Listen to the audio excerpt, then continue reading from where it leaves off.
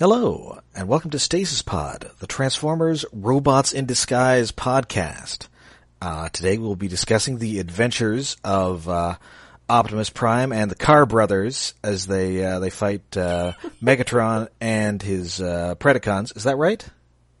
Yeah, this is the one with the comic book that's not as good as More Than Meets the Eye. Oh, right. Oh no, I've woefully ill-prepared. I got the wrong memo. I watched all of the stuff on Netflix for Siege. Oh no, nothing but robots on Cybertron wiggling their abs. Nothing but robots on Cybertron doing this voice the whole time. Nothing but misery on Cybertron.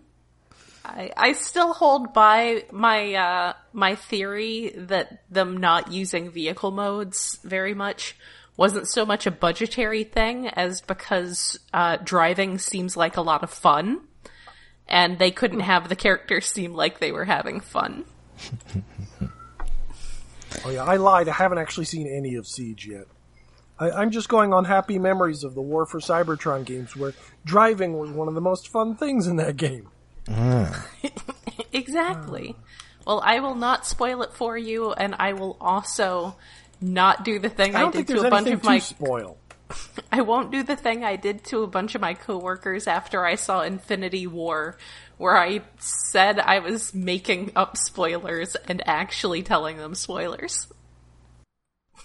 I mean, I know one of the biggest spoilers involves a cape. That sounds ridiculous. The cape is pretty great. Yeah, we are basically going to be talking about I would say probably the actual polar opposite of Siege would be Rescue Bots, but this is at least like a degree closer towards the middle, but still way on the other end of mood and tone from Siege. It's colorful, Let's just say if set on Earth. Let's say Rescue Bots is Spider-Man. This series is like maybe the Scarlet Spider, and then Siege is Venom. Yes. Siege. I would have gone through a different comic, but I would have gone like Rescue Bots is Spider-Man. This is the '90s X-Men, and I guess Siege is. Well, I would say HBO's Spawn, but that was actually good. Siege is that one comic series where Spider-Man, an aged Spider-Man kills Mary Jane via radioactive bodily fluids. Yes. Oh. Yes, it is. I don't know. I feel like that at that point we're getting closer to that really horrible prose novel that they put out that talked about how Spike was banging Carly in Bumblebee's backseat. Oh, wait, what? The live action ones. I think we're talking about the ones that actually were set pre-war. What were they? Oh, the Escalation? No, those were the comics. I know the ones you're talking. They're sort of in they're in continuity with this. Believe it or not. I thought they were in continuity with the War for Cybertron games. Yeah, the War for Cybertron games are in continuity with this. But technically, it sounds very different. What I'm talking about was in continuity with the IDW, or not the IDW, the Dreamwave comics. Right, so. The Keepers trilogy. Those. Yes. Nobody read those. I read them all. At the time, and that was when I was working at a used bookstore, and I would describe them to other people there as being the worst thing of any kind I have ever read, and that includes an embarrassingly long run of Punisher 2099. Ooh. I have read better menus. Nobody wants to. But no, I think one of those books is Exodus, the more recent ones. One of them is Exodus. The others all have names that are like Exodus. Maybe one is Exile. Yeah, those are the ones that have that like pirate lion guy who I bought the toy of for no reason. They were really trying to make that guy a thing. Yeah. And he was not a thing. I feel like Aaron was really into wanting to make that guy a thing. I think he was supposed to be a thing in like one of the MMOs that never came out, or only came out in China or something. Mm-hmm. Like they were going to be a third faction, but those never really happened. So Yes. that wolf guy, he got a toy at least. It's kind of a cool toy. I don't remember his damn name, but he's The cool. point is we are still firmly in the aligned timeline. Yes. So this is in continuity with Rescue Bots, which we were talking about earlier, and will eventually cross over with it. It is in continuity with Prime, Yes. and immediately crosses over it with it by virtue of having Bumblebee. That's right. So this is the first episode, pilot, part 1. We're not even trying to come I'm up gonna with have to bring back the episode title critique and say that this is not no bad writers. Anyway, sorry. Yeah, this is maybe. I can't really blame the writers on it. Like, at some point, somebody should have given it a title of some kind. Even if they just called it Robots in Disguise Episode 1 and next episode, Episode 2. But it's just pilot? Yep. Pilot is something you don't actually air. Maybe it's in reference to Fix-It, because he's the pilot of the ship. That's some galaxy brain thinking there. Good job. But they don't rip him in 2 parts. Well, see, anyway, I apologize. You were about to tell us who was responsible for this episode title. Yes. Oh, yeah. This is written by Adam Beechin, who is like the showrunner or whatever, and who's done a lot of other cartoons. Just look at, and also written a bunch of comics for DC. Ah, okay. Oh, that's why I vaguely Wrote a bunch of their Batman Beyond comics. Okay. Okay, maybe then that's not why. And it looks like also a bunch of Robin and Teen Titans and So he should be good at dealing with Will Friedle and Carrie Payton's voices. after every recording session, he was all, "Will, get out of there now!"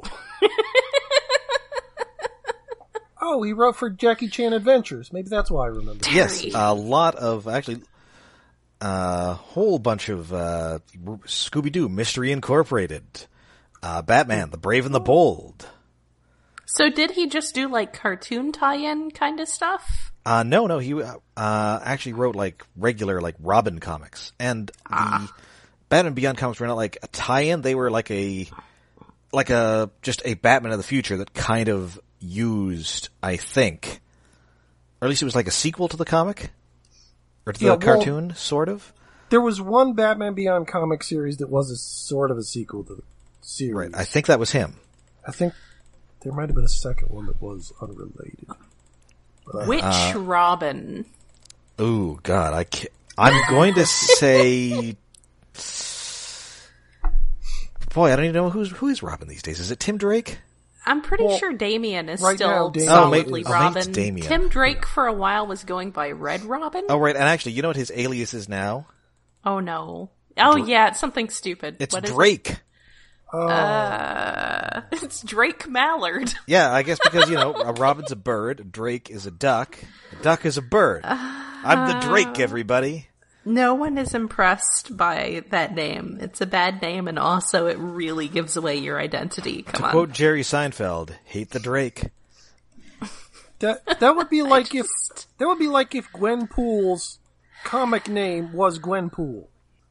Or is it Gwenpool? Wait, it is, but Oh, no. she doesn't live in this universe, so it's not like they know who she is. Oh, no, wait, I was thinking Spider-Gwen. Why are there so many Gwens? Well, now? yes.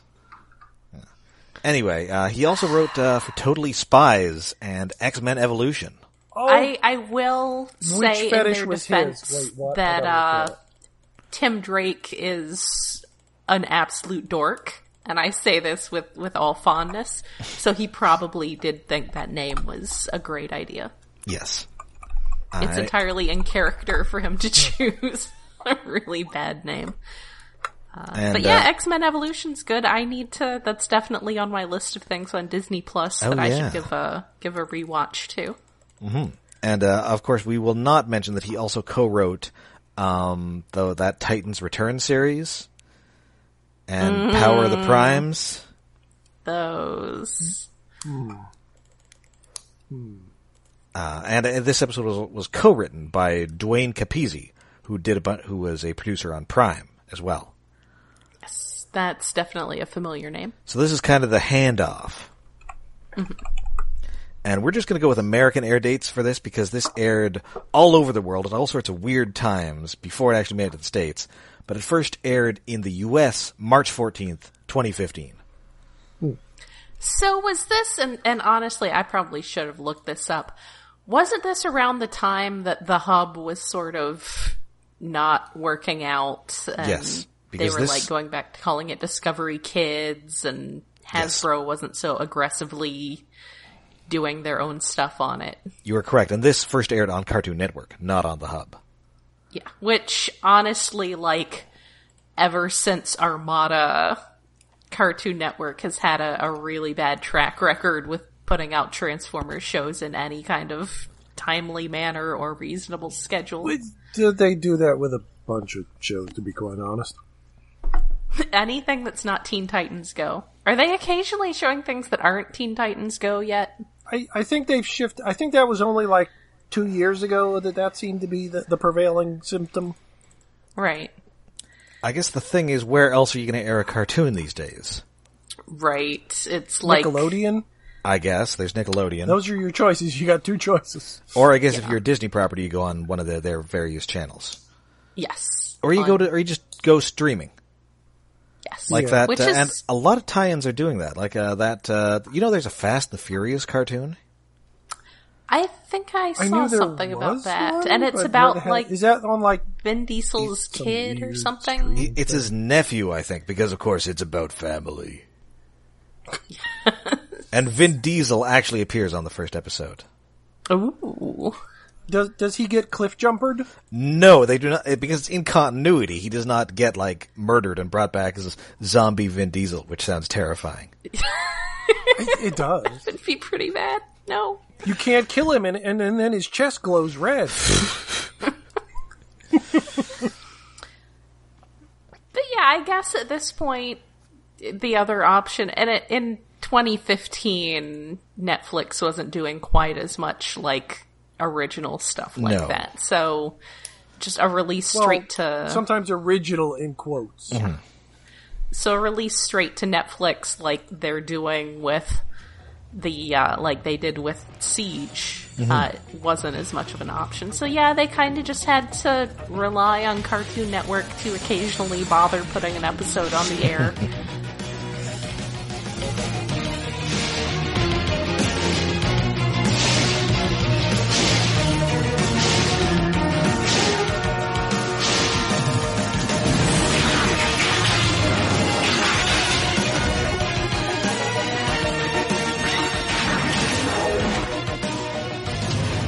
So as we open, Cybertron is at peace.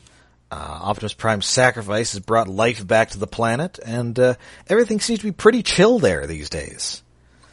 Yeah. You didn't start this the way I expected you to. But I expect you to tell this. This is the story you're about to see is true. The names have been changed to protect the innocent. I work here. I carry a badge. Because the intro that Bumblebee says really like the old intro to Dragnet. It is a really drag-that intro. Especially since, like, he's a beat cop now. Yes, A-Cab, everybody. A-Cop is Bumblebee. I guess that would be A-Kib.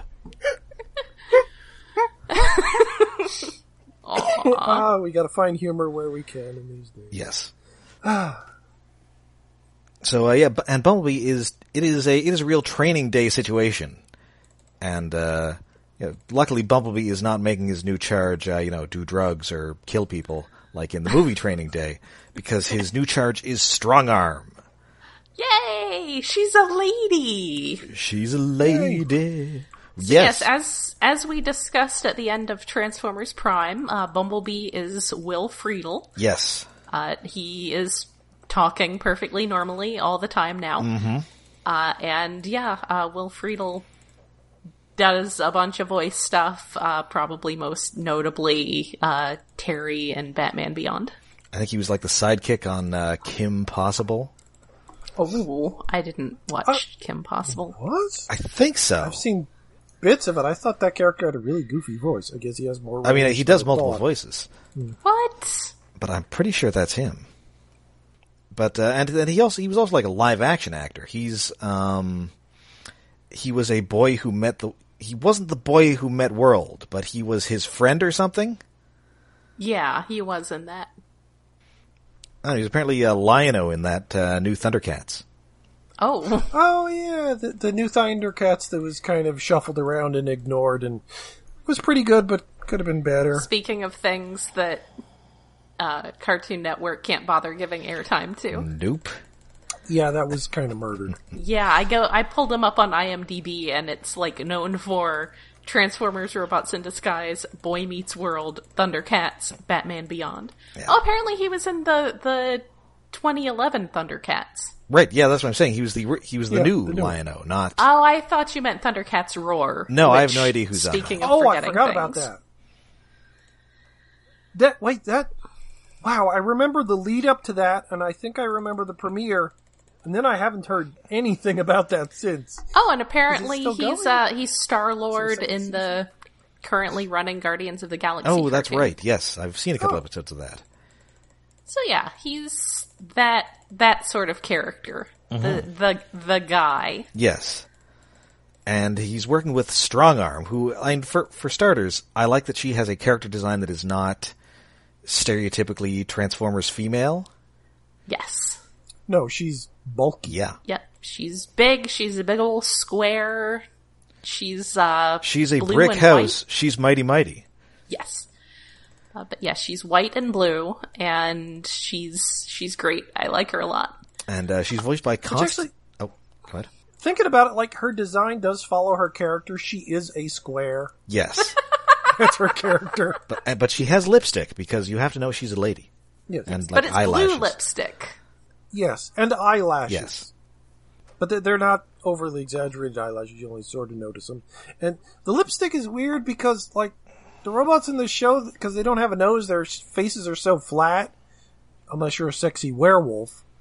But, like, just the lips poking out of the flat face is a little odd. It is a little odd on some angles, but I do appreciate that you know that this is in continuity with Transformers Prime because no one has noses. That's right.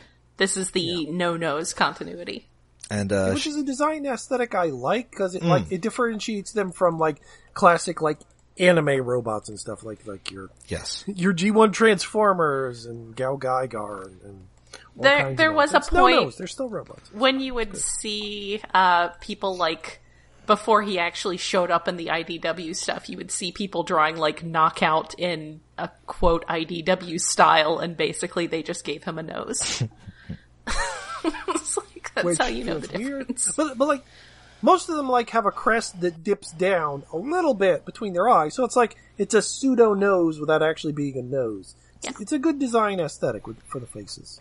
And They're just kind of flat. yeah, she's voiced by Constance Zimmer, who is not really known as a voice actress, but has a long TV career. She does have a distinctive voice. Yeah, she actually, after she showed up on here, she showed up on Agents of S.H.I.E.L.D. and got to date Agent Coulson for like a season before she died. And then got hideously frigid. Yes. I think she just gets shot in the throat by Ward, because of course it's Ward. I hate Ward. The worst. So bad. She was on that show, Unreal, which was like about a reality show. She was on Boston Legal, Joan of Arcadia. She was on Entourage. Oh yeah, yeah. Oh no. Oh yeah, yeah. Oh, she's in BoJack Horseman somewhere. BoJack Horseman. And she is also on what I believe is the worst episode of The X-Files. Oh no. Well, that's a high... Like, X-Files has a good average overall, but there's some really bad episodes. Yeah, this is the one. It's the second one written by William Gibson, where they end up in a video game. Oh no. no. Okay, so the one with... Maybe not the worst episode, but the one with the worst concept for an episode. It's Awesome. real bad. And I mean, she's fine. She's very young in it, but, yeah. Perhaps one leaves off the resume. Yeah. But she's good in this. And if you, I just saw that on IMDb, and the episode title is First Person Shooter. yep. Really? That's So as good as she can embarrassing for do. everyone involved. Well, see, we didn't really know what a first-person shooter was yet at the time, in 1998 or whatever. I realized that this is kind of like the entire 2 pages that Neil Stephenson's Snow Crash spends explaining what collision detection is, which is something that anyone who plays MMOs now is familiar with, because whether the game chooses to use it or not depends on whether people can block your access to the mailbox or not. No. First person shooter would have been common by then, because the first Doom game came out in 1993. Right. So by, was it 99? It would have. This apparently aired in 2000. Yeah, people knew. Well, it wouldn't. I mean, people, but did people who were watching the X-Files on network TV know this? Yes. Admittedly, but no. not people like my parents, even at the time. Yeah. When they were my age. Oh god, so long ago. Anyway, so they are patrolling Cybertron, and they are dealing with one of their regular customers, by which I mean frequent felon Sideswipe. Yay! Yes, he's committing they say a 211, which in on Earth means a robbery, Yes. but that's not what he's doing. He's doing cyber donuts in the sculpture garden. Which is funny because it's actually leaving little tire marks, but he's a hover car at this point. Well, it's the ridges, he's got hover fins on the bottom of him that stick down that are kind of scratching onto the metal equivalent of marble, just polished steel or whatever. Mm-hmm. But and he's voiced by Darren Criss, probably best known for being on Glee. Okay. But he was one of the main guys on Glee. And apparently he played Music Meister on Supergirl. And And if The you Flash. ever want to see the voice of Sideswipe coming out of a truly chilling performance, he's on the second season of that American Crime Story, where he plays Andrew Cunanan, the guy who killed Gianni Versace. Oh. He is extremely creepy in that. I think he won an Emmy for it. I was and very, very brief side thing, but I was listening to a podcast called Love It or Leave It, hosted by a political guy named John Lovett, who was an Obama speechwriter, and he's very gay. And he was made some comment about he needed to name someone really attractive, and he named Darren Criss, and I was just Sideswipe?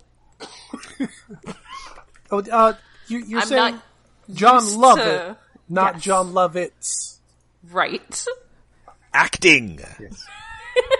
There's a difference. Apparently this is an ongoing thing, but John Lovett is the one who is soon the future Mr. Ronan Farrow. So And then confusingly, there's also another Obama speechwriter named Jon Favreau. Yes. Who is not that Jon Favreau. not the Iron Man. Jon Favreau also has a podcast with the same production company.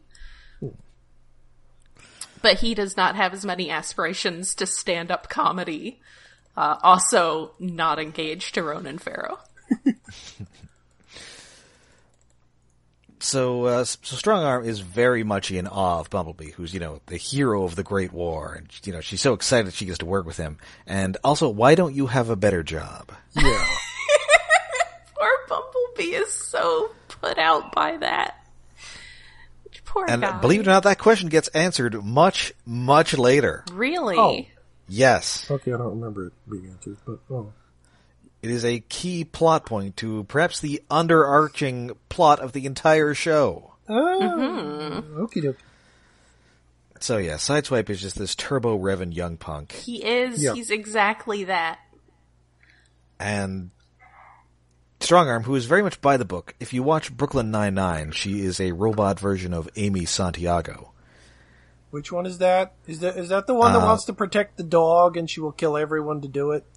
No, that is the other one. Oh. That is Rosa Diaz. I've never actually seen any Brooklyn Nine-Nine. Oh, well, it's a good show. Anyway, I've seen GIFs of it. It looks good in GIF form. So has literally anyone on the internet. it's true. Yeah, it's like Letterkenny. I've seen more of it in GIF form than I've actually seen it. Yeah. So, yeah, she's very by the book, and she decides, okay, time to move in with lethal force. Yeah, she jumps to that a little quick. Yeah, and he's all, no. He is just a turbo-revving young puck. He's an okay guy. Do not shoot him. She's definitely more of an older kids cartoon version of Chase. She's got a lot. She's like Chase's sister here. She's got a lot in common. We've got to hook these two up. No, the world does not need that. The world cannot survive that. The world's litterers and graffiti artists cannot survive that. In my notes, I just refer to her as Baby Magnus. Yes. She's so she brings up the rule book all the time in a nice hologram effect popping out of her wrist. Yes. The animation in this, it's not... I guess we could discuss the animation. It's not exactly Prime, but it's very aesthetically pleasing and very fluid. It's so much better than Siege. It's so colorful. Didn't Prime cost like $1 million per episode? I think so, yes. It looks really good, but it's a little bit too good for a weekly TV budget of a cartoon. Yeah, I'm perfectly happy with this. It's very colorful. I can tell who all the characters are. Yeah, I definitely sort of love-hate with this, but more love than hate. And it's very colorful. Dynamic outlines of characters and designs are good. The cell shading is a little iffy sometimes, but for the most part it works. I appreciated this more coming off of Siege than I appreciated it coming off of Prime. Yes.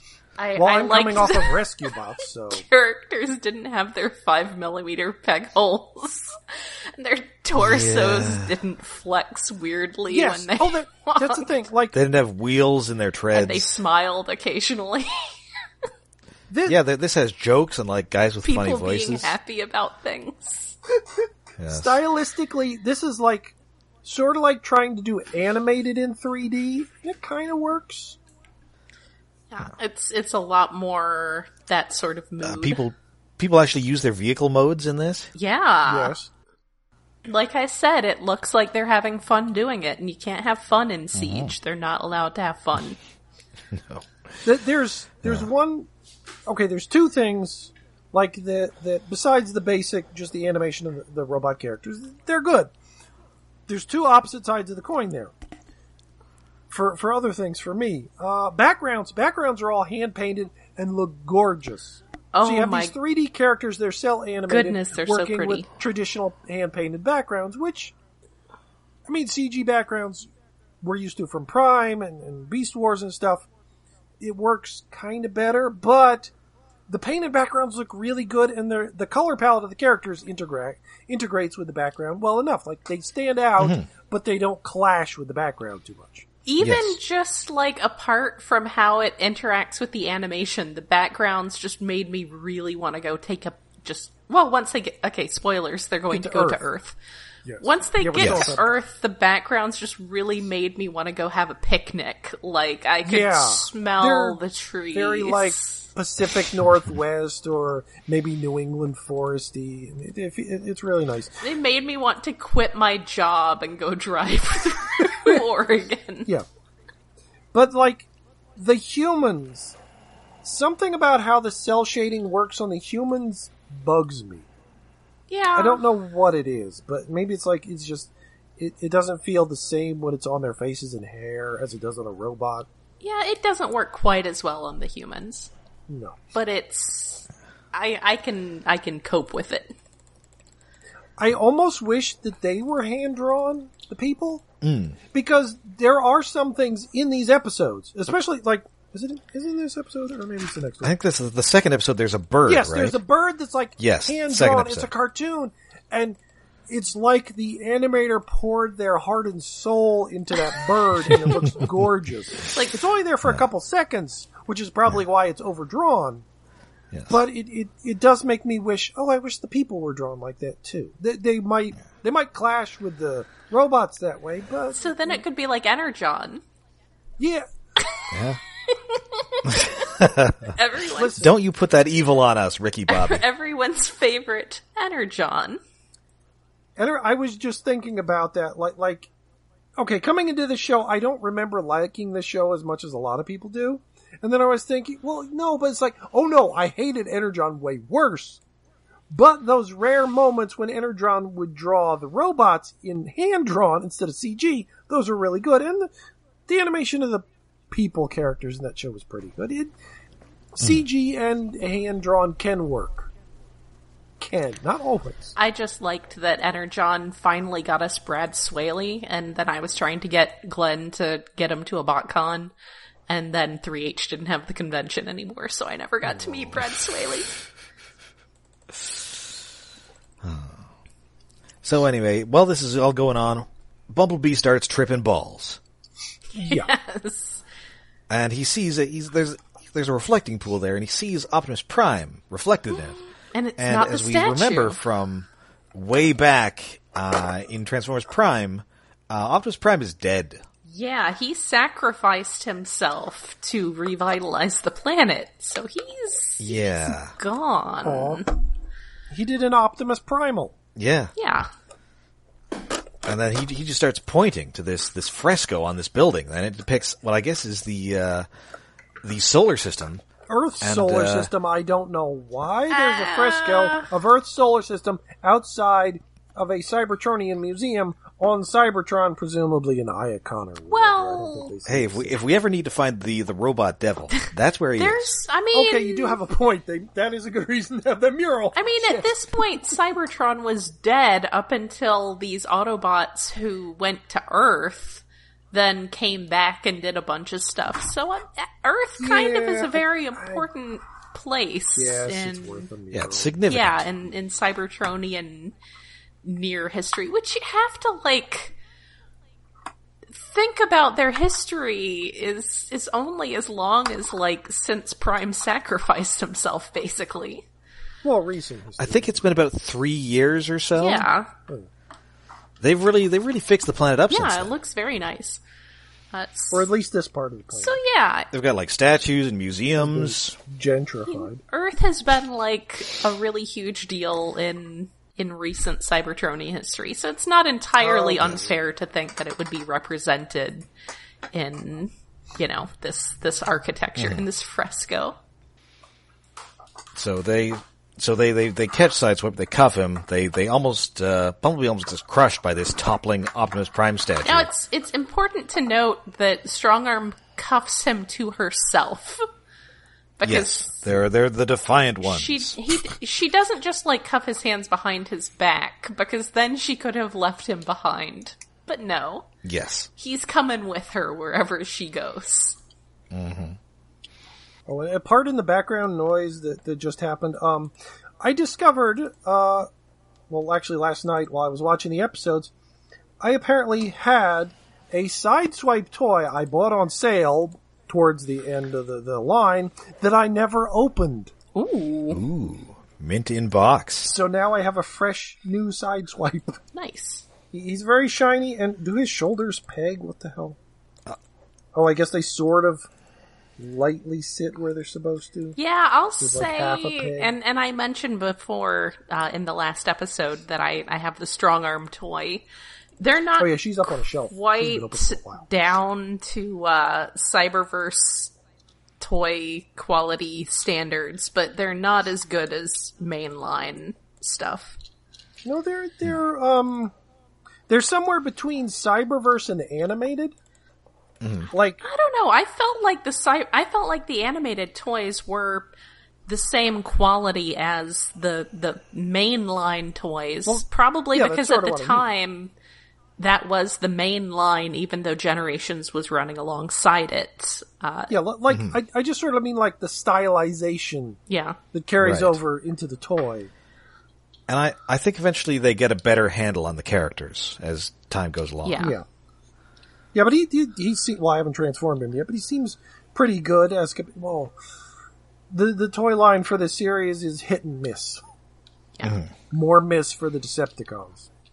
Yeah. So anyway, notably, Strongarm cannot see this vision, and Sideswipe is all, how sad, he's got brain rust.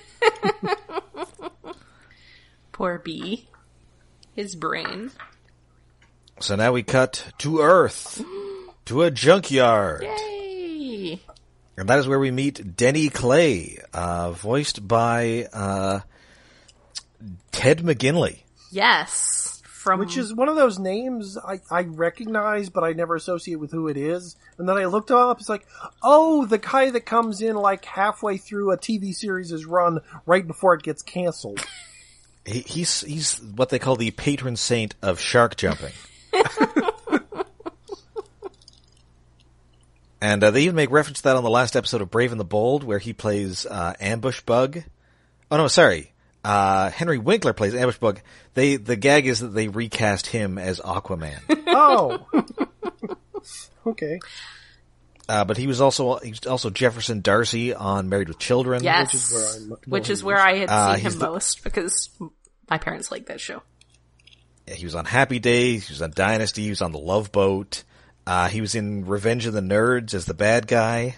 Oh yeah. Well, if you rewatch that movie, kind of everyone in that movie is a bad guy. Well, yes. Except maybe Booger.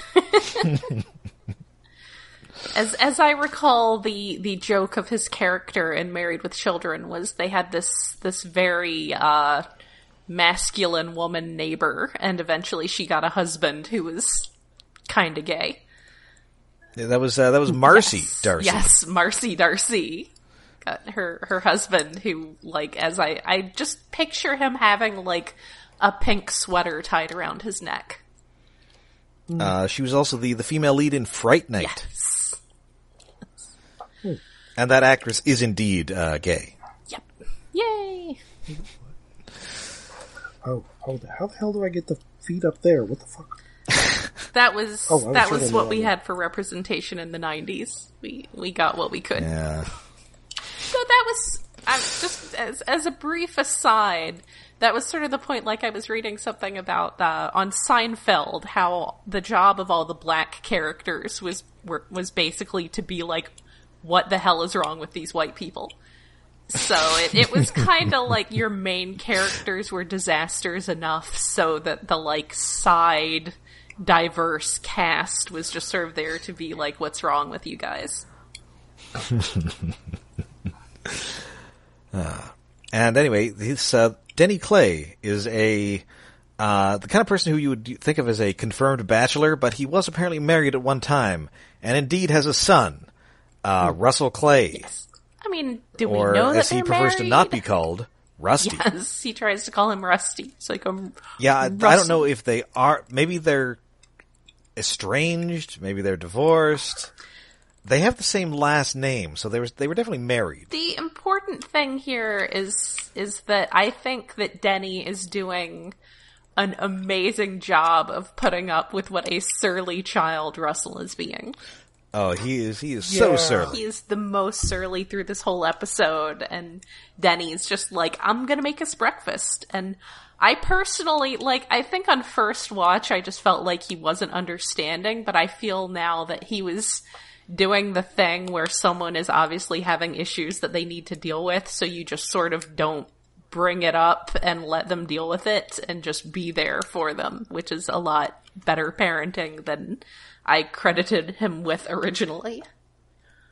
Yeah, he's a disaster dad, but he's trying to be a good dad. And he's not gonna be like, don't you act like that. He's just gonna be like, okay, I get it. I'll be here making you breakfast whenever you come around. And indeed, he's played by child actor Stuart Allen. And connecting to our previous discussion, he actually plays Damian Wayne in all those DC cartoons. Oh. Wow, everything keeps coming back to Batman. Where I assume he's also very surly. Probably. Well, that's Damian Wayne, yeah. Yes. Yeah, so anyway, his mom is in Copenhagen for the summer. Yes. Oh, they mispronounce it in the show. They say Copenhagen. It's Copenhagen? I'm pretty sure it's Copenhagen. Okay. I mean, it's entirely possible that neither of them know how to pronounce it. It is possible. Yes. We don't know what she does. We don't know where she is. Maybe she fled to Nevada to become a nurse. Oh, right. Yeah, that was our theory a while ago. I like these ongoing theories about who Jack's dad is. And we are close to the mysterious city of Crown City. We don't know where it is. It's in the United States somewhere. Oh, It apparently has literally 0 suburbs. Which Nope, is always it's just a little forest and junkyards. it is a very weird setup. We see the city. There's a bridge across a rather wide river to what is barely just above a dirt road. Yeah. And It goes right from city to wilderness And it's really a quickly. city, like, this isn't just like a one Walmart city. This has, like, skyscrapers. Yeah, it's a mid-sized city. Yeah, this is like at the very least, like, I don't know, maybe a Cincinnati, Yeah. Yeah, that does have bridges. a Reston, Virginia, I don't know. No. I mean, maybe Reston, Virginia, circa, like, 1995. I say as someone who was there circa 1995, and then again, like, last October. Oh, is there not weapon storage? Where do I put the giant sword? I can't remember how it goes. I think maybe you have to peg it on top of the car, which is hilarious. Just driving right. around with the Oh, sword there's a strapped to spot. the top. Yeah, that... Okay. Anyway, Denny Clay, not only does he run a scrapyard, but he loves running a scrapyard. I feel like he should have a reality show.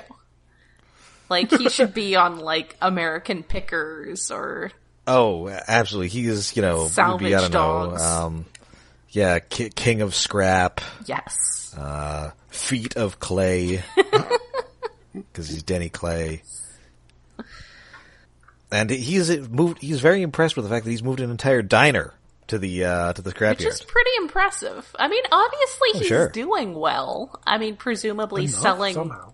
stuff to people Yeah, who somewhere, want somehow. to fix it up, and possibly just raw metal. Well, 2015, I think metal prices were pretty high back then. If he could bear to, like, have anything melted down, because he loves all of his junk. Well, Yeah. I mean, he probably also, like, sidelines in junk that he doesn't love and is willing to melt down, so...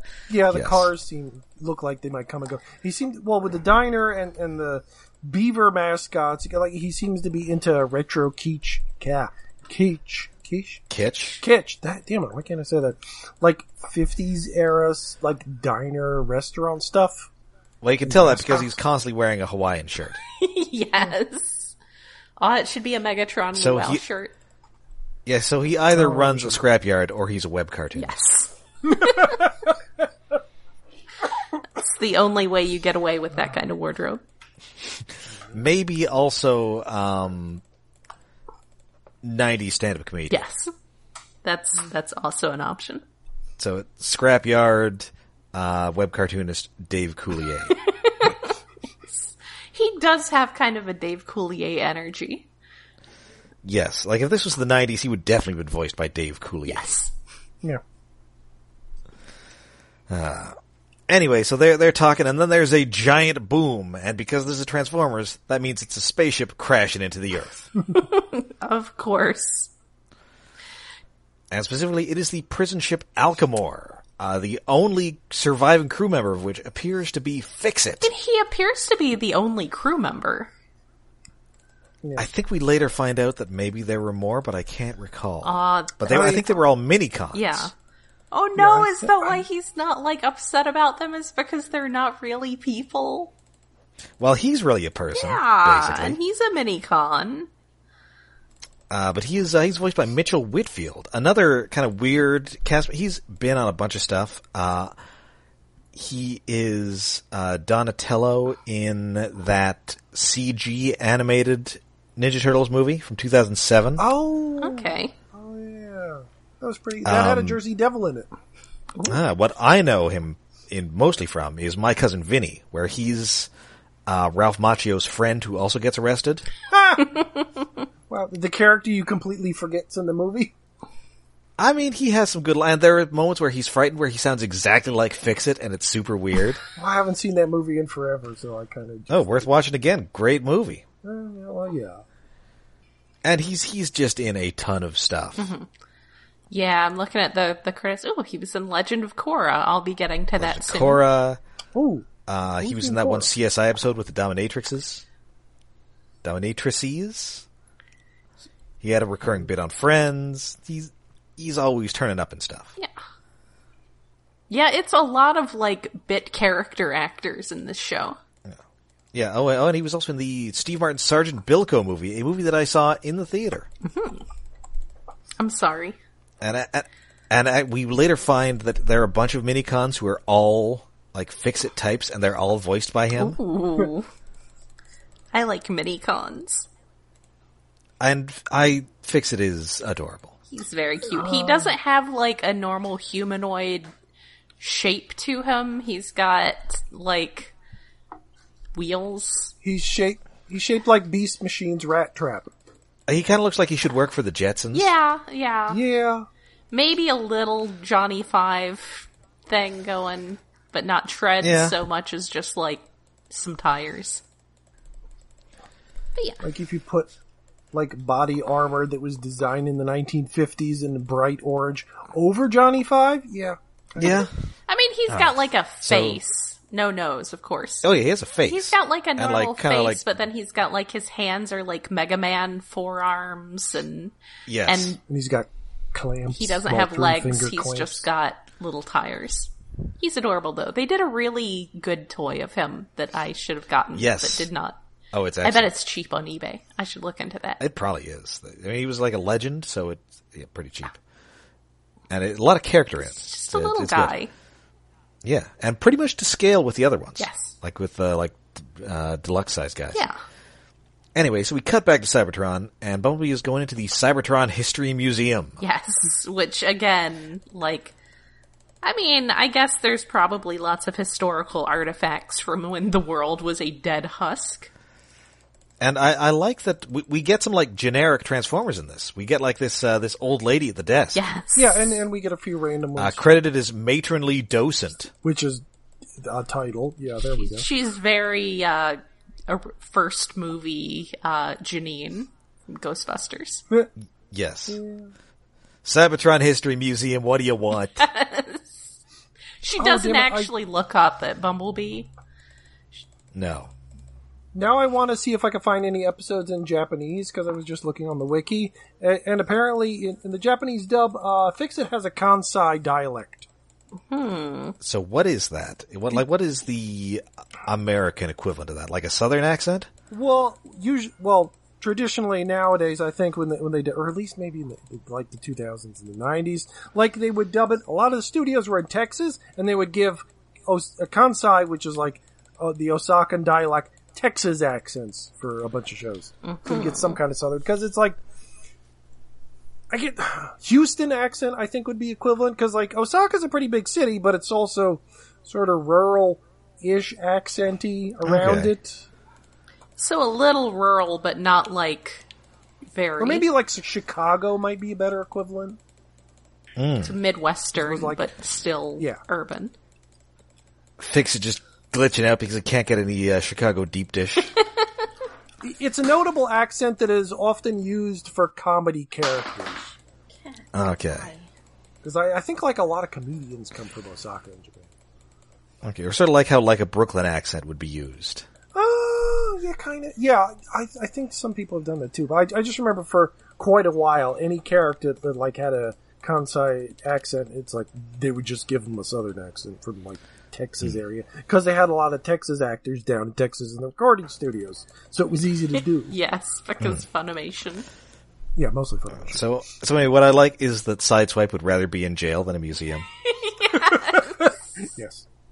That is the kind of character he is. I mean, he's a very, like, hot roddy sort of character, but I like that he's Sideswipe because he does have that little bit of more, like, chaoticness to him. And ridiculous and I like haircut. that his, like, helmet sort of looks like he has a stupid haircut. Yes, absolutely. I mean, it's the most ridiculous part of his character design, but it's probably the best part of his character design. Yes. So yeah, they find there's a space bridge in the museum, and there are coordinates to Earth already in there. And so Optimus Prime is all, Bumblebee, you must get your ass to Earth. Yes. Still, no one can see this but Bumblebee. Yes, but Strongarm is coming along anyway because regulations insist that she must stay with him at all times. Because she's his ride along. She's basically like career day. And she's following her bad lieutenant. Yes. Yes. I mean, Bumblebee does refer to both Strongarm and Sideswipe in a little bit as teenagers, so that gives you an idea of the dynamic here. Yes. Well, and she's specifically a cadet. Yes, she's a cadet. There's the character dynamic, but what does teenager mean in Cybertronian when they live millions of years? Although, do they live millions of the years in this continuity? I mean, presumably. Well, we know like Optimus Prime does, because he's been around for millions of years, I think. Oh, presumably that's just an Earth translation of adolescence, like... Yeah, I'm only like, a million years old. Young adults. Goo goo gaga, I'm a baby. They're kind of 3 years old, because again... I guess they don't incorporate that specifically so much into the world building here. Like, no, right, I mean, they may have been off-world and they came here, not necessarily they were built 3 years ago. That's a good point. Oh, yeah. But yeah, they're or harvested or whatever we're doing on Prime. Basically, they're young adults. Yeah. They're not kids, but they're not mature. Mm-hmm. So, and it turns out that, this thing is sort of encrypted, so they have to, like, hack into it. And so Strongarm is all, hey, Sideswipe, you're a criminal. Do some crimes. She's like, you know how to get through the security, right? And he's like, no. Maybe. It's a very good moment. So we cut back to Earth. There's been a news report about a mysterious meteor fallen in the forest. And, Denny's kind of all, hey, maybe we should go look for it after I go talk to this guy about buying a complete set of Billy the Breakfast Beaver sculptures. And I assume I don't know why there would be like, these were, like, you would have this at the store and there was some sort of promoting some sort of beaver-themed cereal. Yeah, it seems, I mean, it's obviously supposed to be a cereal mascot they made up. The idea of having little aluminum statues of him does feel like a very, like, pre-supermarket, like a 50s or 60s sort of thing. I don't know if there were actually, like, I mean, they're Bob's Big Boys, but other than that, I don't know if there's, like, a specific, like, cereal mascots that they made at quite that scale. Mm-hmm. Also, I apologize, my cat is being a disaster right now, so any, like, random things getting knocked down and assorted other sounds are entirely his fault. Maybe he hit a cable because you were breaking up there a little bit. Yeah, you were breaking up a little. Yeah, but, I think he was. Sure if it was actually, me. Give me just a second. Let me make sure. Yes, Audacity still has me. Okay. Zencaster still has me. Okay, nothing got disconnected. Good. Okay. He's a bad boy. Alright, so Russell definitely doesn't want to do this, so he just decides, well, I'm going to go look for the meteor rather than spend any time with my intolerable father. Yeah. And we cut back to the crash site. Fix-It is, Mayday, I have, the prison ship Alcamore has crashed and we've lost all of our prisoners. I very much appreciate that we get a ship name that isn't like just some pointless legacy name. So yes. Good job. But is Alcamore from anything? Is that like Latin or something? I don't know what that's from precisely. I don't know. Let's check. I just thought it was that we kind of put like a thing on. Oh, apparently it is a pun on Alcatraz, which makes sense. That makes sense. Okay. And specifically, the prisoners have broken out of their stasis cells. But true to this podcast, they're going to start calling those stasis pods pretty soon because apparently people were spitting too much saying stasis cells during the recording. Oh, is that why? I mean, yes. They are pod-shaped, so that's fair. Yeah. It's not like they were rooms. Sort of big tube garbage can looking things, but they did eventually sell one as a stasis pod. Yay! Yes. Which I meant to get, but I never did get because I never saw it on sale. Because you also had to buy a Bumblebee and a Steeljaw, and I already had them. Yeah. So yes, once again, the name of this podcast is relevant. Yay! Yay! Huzzah! Let's finally come back around again. Throw some That's confetti. right. Yep. So they, Bumblebee tries to make small talk with these museum guards who are also generics, which is pretty neat. Yes. Yeah. Well, they're a generic body type that I think comes back as a character later. Yes. We later see them at the Kaon Police Academy. Much later. Back when we get Lori Petty as the episode villain. What? Okay. Yeah, Tank Girl herself. Ooh, I'm excited. I hope she transforms into a tank. Don't get excited. Back in the late 90s, I had a fan character who turned into that tank. Her name was Melee. Pretty good. Not bad, not bad. Yeah. Yeah. He can't hold his sword. Damn it, Sideswipe. So anyway, he doesn't fool them for long. There's a bit of a shootout. These guards are just firing live weaponry inside this museum. And they blow up an Optimus Prime head. No. Yeah, that could have been something important. Yeah. Museum guys. That could have been an important artist made that. I don't know. And also, they radio in and they're, hey, it's somebody here doing a bad impersonation of Bumblebee. That. Because at first they're like, oh, hey, it's Bumblebee. And then Bumblebee starts doing, crime. And then they're like, somebody doing a bad impersonation of Bumblebee. He's like, hey. Like, he is the Rodney Dangerfield of Cybertron. I guess he's getting what respect from one person, and that person is Strongarm. Yes. And that's probably a little too much respect. Yeah, that's too much respect. This is the point where Bumblebee sort of bugs out his eyes and straightens his tie. Oh. Anyway, so they get this space bridge fired up, and Bumblebee's all, hey, listen, I'm going, this is my mission, and my mission alone. And then Strongarm follows him anyway, because regulations say that she's gotta follow. She has to follow him at all times. And then she also totally forgets that she's handcuffed to Sideswipe, so he comes as well. I don't think she forgot. I think she's just like, also regulations say I have to remain in control of the prisoner. Yeah, well, I think there's a line where she says, oh, I didn't even think of that. I think she's being sarcastic at that point. Like, it's the one bit of her breaking rules, kind of, while obeying the rules. Why do I have a note that says hundreds? Oh, we're getting to that in a sec here. Yes. Okay. So he's ordered to go back to Cybertron. He runs away instead. Yes. We cut back to Russell. He's wandering through the woods. Does not notice that he is in the presence of a bunch of giant monster footprints.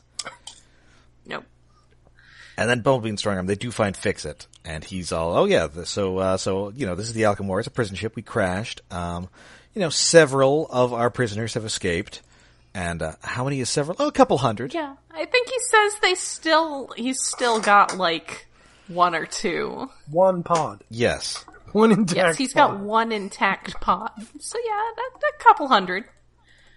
Mm-hmm. And, he's also acquired a bit of a verbal tick in the crash. Yes. It's from the crash? I think it's from the crash. I mean, you would think before that they might have fixed it.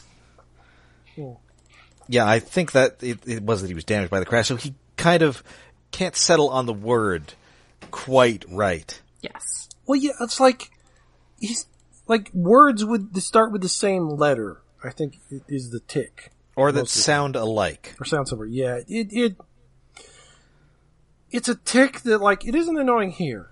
It will get annoying, get annoying to me halfway through the season.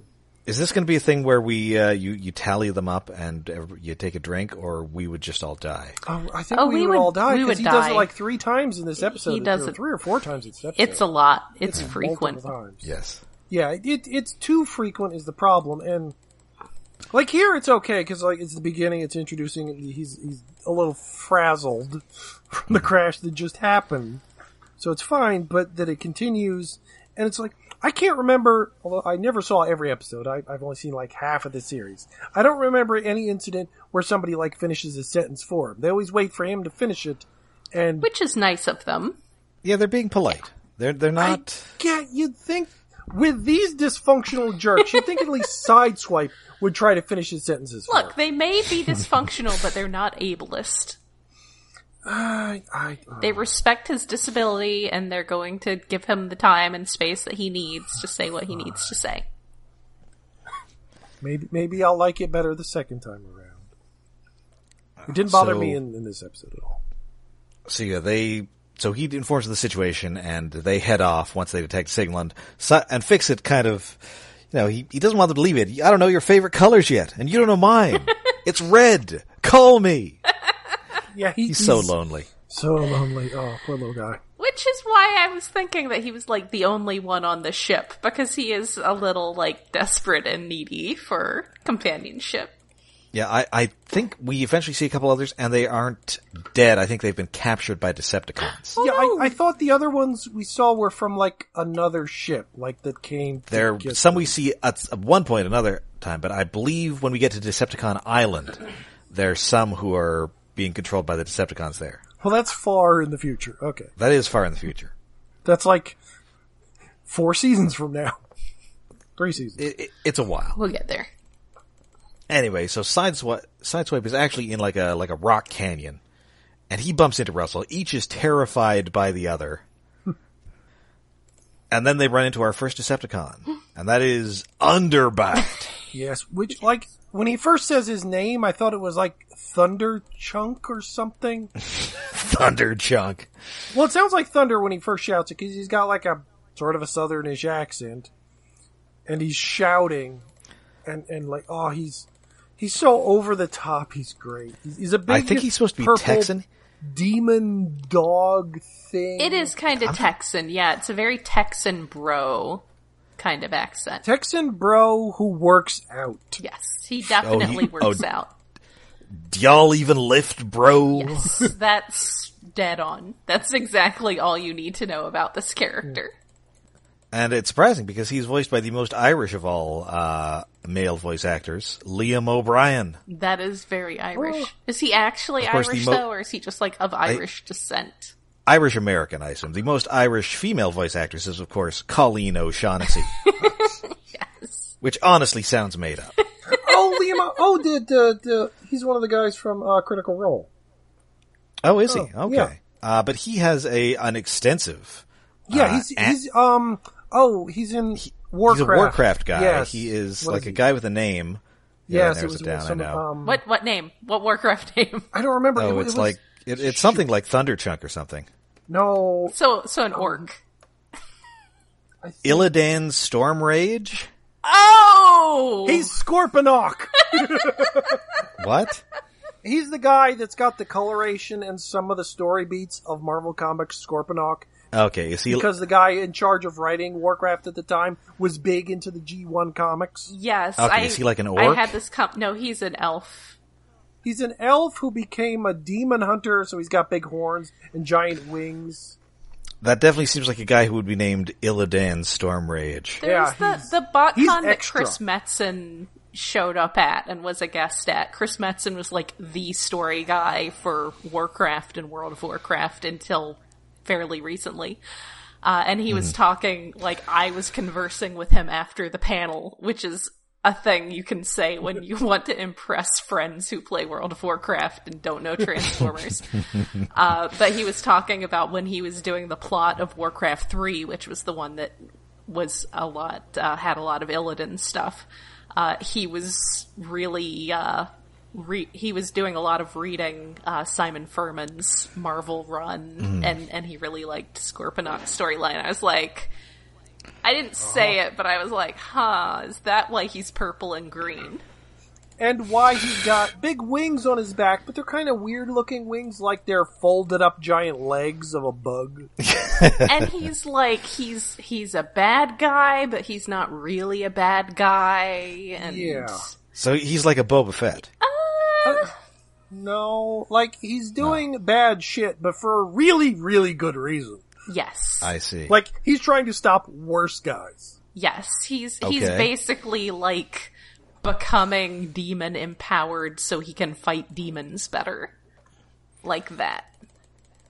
All right, so he's Sideswipe is not exactly sure how to deal with this, so he's like, "Oh, hey, I'm Sideswipe," and he's like, "Well, I'm Underbite. Do you know who I am?"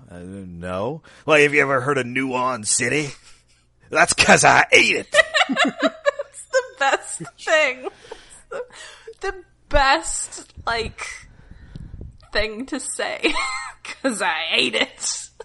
And I like that. They could easily ease us into this by just giving a generically evil Decepticon. No. Or, even a guy who's based on a Generation 1 guy, but no, he's just like a crazy monster dog who eats entire cities and loves to tell you about how much he lifts. He loves to tell you so much about eating the city that the more he tells you about it, the more you wonder, you only ate like a quarter of that city. You didn't eat the whole thing. You only ate the corner of a building. You ate like half a suburb tops. You've been exaggerating this for the last 100 years. It was not a city. It was designated as a small town. But eating metal does cause him to get a power-up that's represented by a glow that he gets, so. Specifically, he is part of I'm not sure if this is a subgroup of Cybertronians or a species of Cybertronians, like Insecticons, but they're hilariously called Chompazoids. Yeah, the subgroup species designation is a weird thing about this series because there are a lot of animal types, but yes, Chompazoid. Yeah, that is definitely a thing that is unique to this particular series. Is the different kind of animal species have subtypes like that. So Grimlock is a Dinobot because that's just what they call dinosaur ones, and they're Corvicons, my favorite. And so, you'll have multiple characters who are the same kind of animal, and they belong to a classification like that. I assume Clampdown and Thermidor. I don't know if gets a name, but what they're doing. I think they might be Crustacecons or something. Probably. So that's sort of a neat little world building thing. But yes, in his case, he is a Chompazoid. And Sideswipe also gets a cool ninja mask here. Yes, they do keep that sort of battle mask character thing. Yeah, I kind of forgot that was even a thing in this series, because I don't remember it coming up that often, or not every character does it or something. But yeah, Underbite is he's massive. He's huge, and he's just so in love with himself. Yes, he's a quadruped. He stands on just 4 legs, taller than any other character. But he can also stand up on his 2 legs when he wants to flex. Yeah. It's a shame that the only toy he got was kind of small. Yes, we needed a bigger toy of Underbite. I mean, he didn't need to be leader class, but a Voyager would have been nice. I was just scrolling through his wiki page, and the Tiny Titans figure of him is pretty adorable. Oh, it is. What's the Tiny Titan? Apparently he also got a Happy Meal toy, which is extremely adorable. Oh, yes. That is also really cute. I only ever got the One-Step Changer. The One-Step Changer is cute, but it's so tiny. It's gotta be big. Big! I mean, it's kind of a shame that he didn't come later, and he could have shot out mini-cons, like some of the guys do. Oh. Mm-hmm. They should have given him a second toy. Yeah. He did hang around for a while. Anyway, where are we? So, Russell and Sideswipe are beating feet out of there, or beating hover car things. And so they run into Bumblebee and Strongarm. They all get chased back to the Alchemore site, and Fixit and Russell, they hide behind that only intact stasis cell. And then the last member of our cast pokes his head out of it, and that is Grimlock. Yes. Who is not... I mean, normally Grimlock is more of a, subdued color. I guess sometimes usually yellow or gold on his chest, but no, he is green here, because this show is colorful. Well, black and green. Because in a way he's kind of filling the Bulkhead role from the previous series, where there was Bulkheads. Well, also, yes. I think because they wanted to have all the characters to be visually... color coded, yes. Bright, Super Sentai, Power Rangers It is a little colors. Sentai, yeah. Mm-hmm. And also, This is what year did Age of Extinction come out? Was that 2014? I've blocked all that out. Maybe. I think Age of Extinction was after this. Oh no, the year before this. The year before so this? Okay, whatever. obviously Hasbro wanted some Grimlock in there. Yeah. Yes. I mean, also because, especially if you're going to have a series that has Beast Transformers, he's a good one to pull in to be your big guy. Yeah, Yes. your big guy, and to have a Beast on the good guy's side, so it's not Yes. like Beast form racism.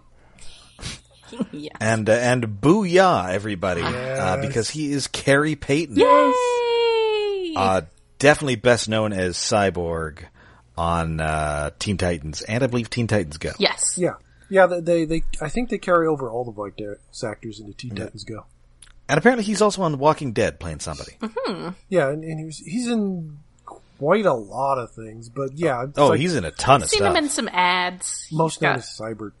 really good hair. Yeah, I mean, well, boy, there have to be a zillion episodes of that Teen Titans Go by now. He's Yes. A million billion episodes. so he is gainfully employed. Yes, he is doing well. This is a little, not quite the same as his cyborg voice, but it's pretty close to his cyborg voice. No, it's a little rougher than his Cyborg voice, and like he's playing dumber, Yes. because this Grimlock is about as consistent as Grimlocks are. They're not the sharpest tools in the shed. I mean, he's not doing the me Grimlock thing. No, he's not Yeah. me Grimlock. He's just, He doesn't have the ego of G1 No. Grimlock, but he's definitely got slightly more intelligence, but not much more intelligence. Well, and he immediately pokes his head in and was all, "Hey, is somebody fighting out there? Yes. Who's fighting? I want to fight." yes, as mentioned last episode, yes, it is. Yes. Like, every character in this, like, their first lines pretty much describe their character, like, Strong Arm's about rules, Sideswipe's about jagging off, Grimlock, What? I want to fight. I'm sorry, what's Sideswipe about? I'm jagging off. I don't know. I couldn't think of the right word to describe his attitude. That is not the right... They definitely sent you on the Alchemore for that one. I think that's fine because it's not actually. It's implies that we're using that phrasing non-literally. Yeah, are we not doing phrasing anymore? No. Oh no, I was using it right. I said jag off, not jack off. Yeah. All right. The G implies that you are being non-literal about the action. Anyway, he basically, Steals the show. yeah, he tricks, Underbite into, like, trashing his stasis pod so he can escape and then fight him. Yes. Yeah. He just wants to fight him because, as he says, he likes picking on people his own size. And also around this point, Strongarm sees Russell for the first time and she's like, "Oh, that's what a human is," and she boops him. Yeah, she pokes him. It's like, ooh. It's pretty cute. So, but he catches a glimpse of the scrapyard, and that is a feast for the metal-eating Chompazoid. So he takes off, and they realize that if he eats that scrapyard, he could be unstoppable. And that's the episode. Dun dun dun! Yes. To be continued. Oh, this is so much more fun than Siege. Oh, it is. Yeah, well, it's fun. Yes. People are using silly voices and their bright colors, Yes. and they transform to their vehicle modes. Yes. Although I do wonder if this is a good first... Well, it isn't and isn't a good first episode, in a way, to me. Because it's a good introduction to all the characters. It does set up things. But for some reason, the fact that it's a two-parter bothers me. Like, it feels like it should be more self-contained as a pilot. Or it should have just been aired... Did it? Wait, did it? The I first don't two know. episodes aired together? Does anything ever Let's get a see. one-episode pilot, though? 2015. Anymore? Yeah, I Like, know. It didn't- Animated didn't, and Prime didn't, and... These aired on the same day Okay, so the... in the U.S. All right, so it was then. like an hour-long special event. And then All never right, then- shown again, because they'd have to get it into their Yeah, schedule. I remember they did the same thing with Beast Wars. Yeah. Yeah, it's... Beast Wars... Beast Wars was a two-parter. Never mind. Yes. Shit. I was just thinking, like... I prefer, like... introduction, like pilot episodes, to be like 1 episode long, normal episode, or throw back to like G1, like have it be like 3 to 5 episodes long. 2 episodes just and I guess the thing doesn't feel right. I guess the thing with Transformers is you've always got a lot of guys to introduce. Yeah. It's a ensemble cast. You need at least 5 on the good side and some bad guys. I think it is Yes. good that they could lean a little bit on established world building, so they didn't have to deal with quite as much as of the we are aliens from the planet Cybertron. Because they're Yeah, we're not doing this. Listen, kids, you know what a Transformer is? You saw some movies, you've seen other cartoons. We're Transformers. Boom. Yes. It starts off on Cybertron. It doesn't start off on Cybertron with them being like, everything is sad, we're leaving. So yeah, I think that it is helped a lot by having all that, being able to assume that you're familiar with the world enough from having watched Prime or Rescue Bots. All right. So, I had a good time watching this pilot, and I think that now brings us to the return of David's Tokusatsu Corner. Yay! It's been a few weeks.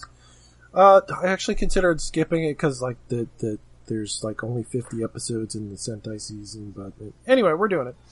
I'll just have a gap at the end when we get to more serious episodes that might be longer, but although this is already a long episode, so whatever. Anyway, Miron, QQ Sentai, Go 5! What's the title? Yellow Leaves the Front. Yay, it's a yellow episode. I guess my favorite character, maybe, of the Rangers.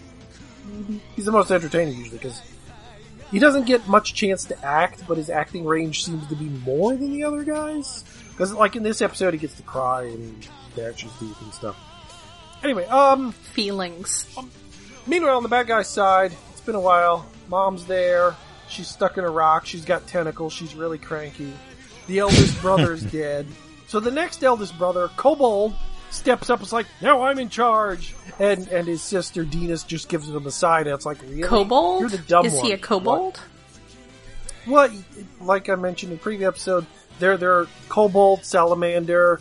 What was Dinas was based upon something, but not Venus's. I forget what it was. But they're mythical creature name things. Elementals. Anyway, so the idiot brother thinks he's in charge. And goes out in charge. And he brings archery beast Dogul, who's like a mole with a bow. Also an old man. Archery That beast. seems like a bad combination, since moles and old men are famously bad at seeing, which you need to do to shoot a bow. Yeah, well, the thing with that is, like, he shoots arrows and destroys buildings while the Rangers are distracted by a bunch of the imps, like, attacking in a different park. So the Rangers go to the park first, but the monster's somewhere else shooting buildings. So his aim doesn't have to be that good because he's shooting at buildings. But that's a cover. Okay, so the Rangers go there. The Yellow Ranger stays to take care of the last few imps. As soon as the Rangers get there, the mole monster just goes away. And the Yellow Ranger shoots the last imp with his machine gun and accidentally hits a child. So you have a bloody child with, like, broken suspender straps. Like, suspender straps on a small child look silly to begin with, but then when they're broken and he's covered in blood, it's a little extra silly. But it's supposed to be dramatic, and the crux of the episode is, oh shit, I shot a kid, but I kind of knew he was there because I sort of saw him, but I thought he was crouching enough, but I hit him anyway. He may not recover fully. Oh, and he paints, and his parents are mad. It's like, if he never paints again, I'll always hate you. It's like, okay, so the Yellow Ranger's tore up about this whole thing. He doesn't want to be a Ranger anymore. It's sad. But then the Red Ranger's like, suck it up, dumbass. You gotta save the planet. Like, he's doing tough love, but he's doing it in a really aggressive way. What a jerk. It is like... Men don't cry, Daniel. Kinda, yeah.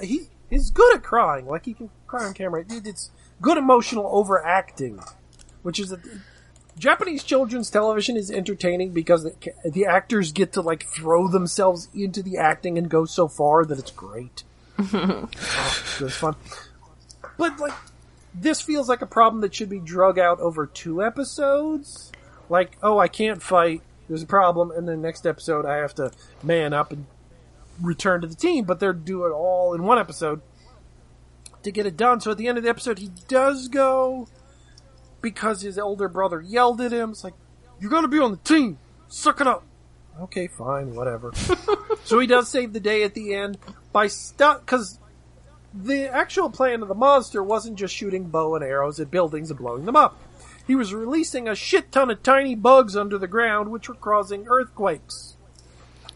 So many insects just digging up the countryside, and he was controlling them by plucking the string on his bow because it had a rod that stuck into the ground. Mm-hmm. And he's defeated by the Yellow Ranger without transforming, just throws a yellow boomerang that cuts the bow and arrow in half. And the day is saved. And of course they blow up the monster and he gets big, and then they blow him up again. And surprise, the little boy can paint at the end and draws a little painting of the Power Rangers. Like, yay, thanks for saving me, although you did injure me, and I hope you're paying my medical costs. Oh wait, no, I think we have better healthcare in Japan, so I'm fine. The end. The end. It's well, a lot of the episodes now that we're in the middle of the series are Ranger-specific. It's not a great Ranger-specific episode, but at least it's yellow, so I kind of like it. Mm-hmm. I like Yellow Rangers. All right, so I think that about does it for this week, and we will be back next week with even more Robots in Disguise action on the second half of the pilot. And until then, you can find us all over the internet. We are on Twitter, we're on Facebook, and we have a Patreon. Yes, we are hosted on iaconunderground.net, where we have a Patreon set up to help with hosting and other expenses. That is at patreon.com/iaconunderground. Every month we do a special episode where we talk about some interesting thing. Recently we've done GoBots, and not the ones that we did in between seasons. The other kind of GoBots. No, the other ones. We used to do movies in the before times. Yes, back when movies were a thing that came out in theaters. Yeah. When theaters were a thing. Yeah, theaters were a thing that existed. So we will figure out what we're doing for our next one soon, TM. But in the meantime, for as little as $1 a month, you can get access to all of our previous episodes as well.